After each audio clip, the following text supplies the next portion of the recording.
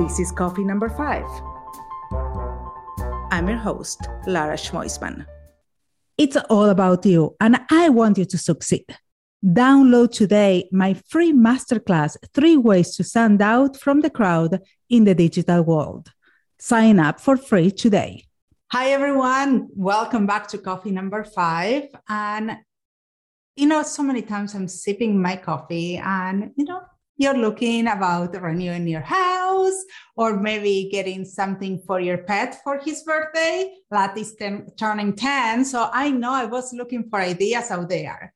And I always go back to Pinterest. Of course, I need to pin and then to make my selection. And then, of course, I need to compare my ideas and to make decisions. I hate the decisions anyway, because there's so much. I end up pinning so much and I never know what to decide at the end.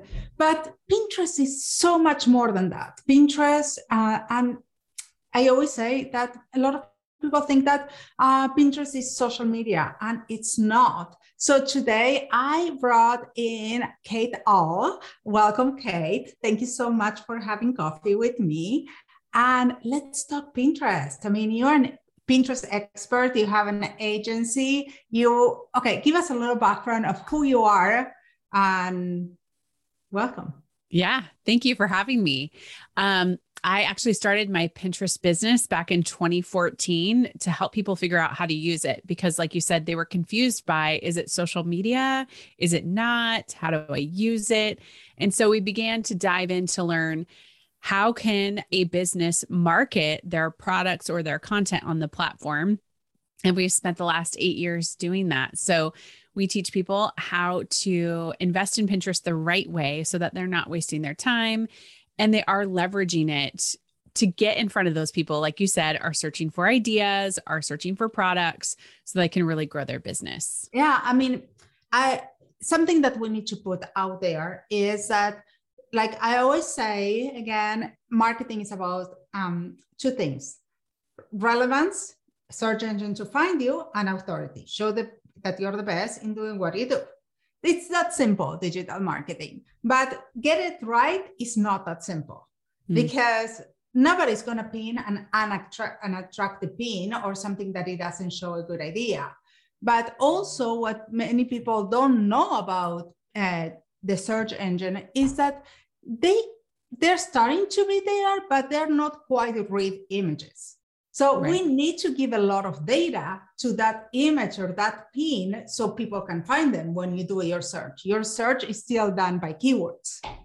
Yes, absolutely. And the other thing that I think that people often misunderstand about Pinterest is that the user is thinking of the future. They're not really ready to take action right away. They're kind of gathering a bunch of ideas and they're trying to figure out, am I going to purchase this in the future or am I going to use it in the future? And so they're very much future focused, and they're also not brand focused. So 97% of searches on Pinterest are unbranded.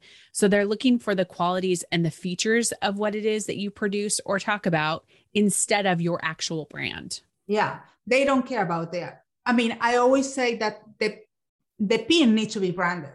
Yes. Yes. But when you put that information, or people are not looking for brands, they're looking for pain points or their questions, what they want to resolve. Let's go to the basic, because this is, I think, the first step to know in Pinterest, which is what's a rich pin. A rich pin. Okay. So a rich pin is something that Pinterest created, I want to say 5 or 6 years ago, to help create this little extra piece of data that went along with those who were pinning a pin to Pinterest. You have to have a business account to get them. So this is number 1 that I tell everybody is, when you start on Pinterest as a business, get a business account right away, because you get access to analytics, you get access to ads, and you get access to rich pins. And the rich pins just gives data and context to the platform about what your pin is about. So you can apply for them. Just simply Google get rich pins on Pinterest, and it'll walk you through each and every step to do it. But also make sure that people don't steal your pin, which is something that the platform has struggled with, is scrapers will come along and they'll grab an image and they'll redirect it to a different site. So the rich pin keeps that data right there for your pin, and it makes sure it goes only to your website. And this is really important because this is how we can see and analyze if what we're doing is working or not. Yes. Yeah, correct. Also, we need to create some movements in our boards. We cannot just drop pins and leave them there. So can you explain a little bit why we need to create this movement and what's Pinterest thinking and how much movements we need to create? Yeah. So in each of your profiles, so after you get your business account set up, you can create boards. So the board name, think of them as kind of a silo for where you're going to put everything that has to do with pet gifts. Let's go on that. Yes. So then the algorithm looks at the name of the board, and then they look at the pins that you pin inside that board and see that they're all surrounding pet gifts. So then if somebody on Pinterest is searching for best gifts for pets, Pinterest then can read the keywords and all the information in there and share with them pins to their feed or in their search feed that would be relevant. So the reason why we create more pins and we add keywords to our descriptions or our titles is that with that search and discovery that we talked about, that allows the algorithm to work on Pinterest so that they can serve up the right content in the right places. I know that as an agency owner, I use Pinterest a lot for my clients. It's a fabulous way of driving traffic. Yeah, 100%. But it's not an easy way to create that perfect pin. There's a lot involved in creating a pin that really is going to create that traction. So what are the steps to get that? I don't know if I would say perfect because there's no perfect pin, but that pin that has all the steps and everything to actually become a good pin that is going to create traffic to your site. Right. So number one, it's the size. So it always wants to be a vertical image. You don't want to take a square image because Pinterest wants it to be vertical, and that's the way you can see it best in the feed. So that's number one. Number two is going to be something that connects with the user, the pinner, very quickly. So that could be the image in a lifestyle setting. Let's say we go back to that pet gifts. It could be a picture of a pet with a little present in front of it, or maybe a dog bone with a bow around it. That image creates an immediate connection with the pinner. We say it has to be similar to billboard advertising. So if you're driving by on the freeway, you have a connection with a billboard. It's very similar on Pinterest. If you're scrolling by, that connection with the image to know right away. I love that you said that because a lot of people are confusing Pinterest with other social media, that they believe that everything needs to be organic, which is true. In other social medias, organic works better. But I love that it compared with the billboard because in Pinterest, the user is looking for something different. Yes. Yes. And they're very much if I go to Instagram, I'm ready to get lost in somebody's life. Maybe I follow you and I want to learn about what you're doing and I'm open to reading. I see an image and I read below to get context. Where on Pinterest, I have a specific thing that I'm looking for and I'm making sure that image matches what it is I'm looking for before I even read. You can certainly put text on your image. You could say the best gifts for pets, but whatever's in there is going to connect with my brain to say, yes, this is the right thing, or no, it's not the right thing. So the next element is that text to give it context, the best gifts for dogs, right? And then after that, it's your branding. So this can be your colors, your font, and logo placement somewhere on that image to where they begin to get brand recognition if they potentially see that image over and over. Pinterest would be the only place that I would say it's okay to put your branding, not only your colors. I will never put a logo in social media, but in Pinterest, I will totally do. To also the problem that you said that you had before, people stealing your images. Yes. So you want to make sure that everything is referenced to your business. There is a lot of people that they use quotes, they use infographics. So what really works in Pinterest? Yeah, quotes are great for saves. So there's saves and clicks are the two main things that we're looking for pinners to do. Quotes get saved because people want to remember them, but they don't take action to click through to a website. If you're looking for somebody to take action, they need more context, they need to read more or learn about a product. You want them to click. The quote isn't really going to help with that. Infographics, the same. It gives all the information on the pin image. So I, as a pinner, am not inspired to click to your website. So when you use those, you want to use them sparingly just to create saves. It's just a thing that some people say you can do. We don't use that a lot in our practice as much anymore. We more go to the image that I just talked about to give just a tiny bit of context, but really leading them down the path of wanting to learn more about what it is I sell or I talk about, because on my website is really where I'm going to do the bulk of the conversation with the pinner. Absolutely. Let's talk about those movements that we need to make in the boards. There are so many theories out there. I heard about the 80-20, the 30-70, and I'm sure that there are a lot more. So can you explain to our audience a little more about what is those movements and how are they done? Yes. So the concept of 80-20 came with people saying, you want to pin 80% of your content, or sometimes it's flipped, other people's content, their pins, and 20% of, so 80% of your own, 20% of others. Sometimes people have it reversed, or 70-30 or 50-50. When it comes to sharing your pins to your boards on Pinterest, it is okay if you share 100% of only your content. The theory really came back in the day from thinking that Pinterest wanted you to share other people's stuff and that would elevate you in the algorithm to get more exposure.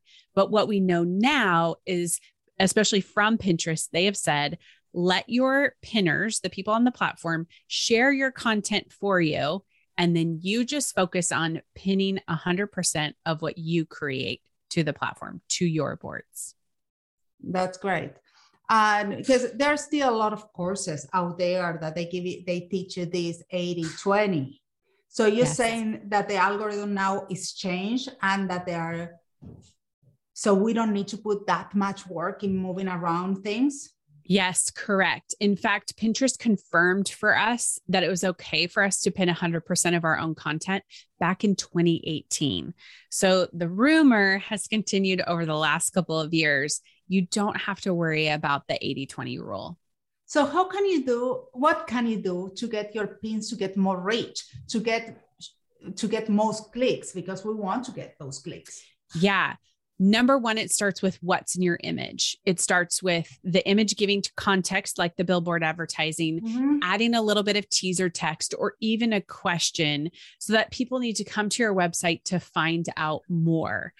And then the pin description underneath your pin, that's what you fill out in 3 to 4 sentences with keywords in there so that the algorithm knows exactly what your pin is about. So it can show it to more people so that you can get more clicks. How do you choose those keywords? So the 2 ways you can do it. Number one is actually there's 3. So number one is going to be the search bar at the top on Pinterest. They have search prediction. So if you type in best gifts for pets, what you'll see is a list of long tail keywords that Pinterest lists as most important with searches. That's number one. Number 2, there's a tool called Trends, Pinterest Trends. You can find it by going to trends.pinterest.com. And you can put keywords in there to see when people are searching those particular keywords and when you should use them. And number 3, some people like to use their Google SEO keywords the same way they would use on Pinterest. So if you're already using a tool for keyword search, whether it's Google AdWords or Ahrefs or SEMrush, any one of those keyword tools, you can look to see what keywords are popular and use some of those on Pinterest as well. But ultimately, you're thinking about what is the pinner searching to find my particular product or content? I have a question for you because you mentioned SEO and the SEO. So how Pinterest and SEO work together? Yes, they do. And one of the things, this is a little bit of trick. For a long time, Google loved to rank Pinterest URLs. So pin links to specific pins or pin links to boards. However, in November of 2021, there was an algorithm change and we see less of Google indexing Pinterest pins in that list. So they have had a really great relationship up until November of 21, but now it's a little bit more separate. So people could get a lot of traffic from Google into Pinterest and then into their website because a pin link was being indexed, but it's not as much anymore. Well, a lot of times also when you're doing a Google search, you get a lot of images of Pinterest, how that happens. Yeah. So that's the way that Google is indexing those things based on popularity, whether or not they're really popular on Pinterest, or they seem to be that something that Google, a user keeps clicking on it, but that is happening much less. I know for me personally, when I do a Google search for things, I'm getting more Google related content, YouTube related content. I'm not getting as much Pinterest anymore. No, me neither. But a lot of people were asking me, a lot of my clients, how can I get that? And it was like, that's not there anymore. No, decided. Yes, it was a mystery too before. It was a little bit of luck, right? That if you got lucky, it was an oopsie from Google, like. Yes. And then Google realized that it was showing on top, and they said, okay, we need to fix that. Yeah, exactly. So I wouldn't depend on it. If it happens to you, consider yourself lucky. Exactly. So let's move to the other side of Pinterest. Like a few years ago, I don't remember exactly when, and I guess I get a few calls every month for my clients. Do you want to do paid advertisement on Pinterest? So, because we are very used to use Google AdWords, social media, but Pinterest ads are a little different. Yes. Want to tell us about that? Yeah. So because Pinterest is search and discovery, because it takes a while for people to make decisions, Pinterest ads function very similar, where you can use them to target people quicker. So we talked about that keyword search and getting in front of people quicker. Ads will help you do that and target the right people in the right feed, whether it's the home feed or the search feed. It's a quicker path towards success. However, it doesn't guarantee that people will take action. So something like a Facebook ad is very quick to get in front of people. It only takes about an hour to optimize, whereas a Pinterest ad takes much longer, 2 weeks in some cases, to make sure that your ad is getting to the right place. So it's a little bit more frustrating to test, but once you really figure out which ad you would like to run and which campaign that you would like to choose, and it's starting to work, it definitely will yield really great results, very much long term.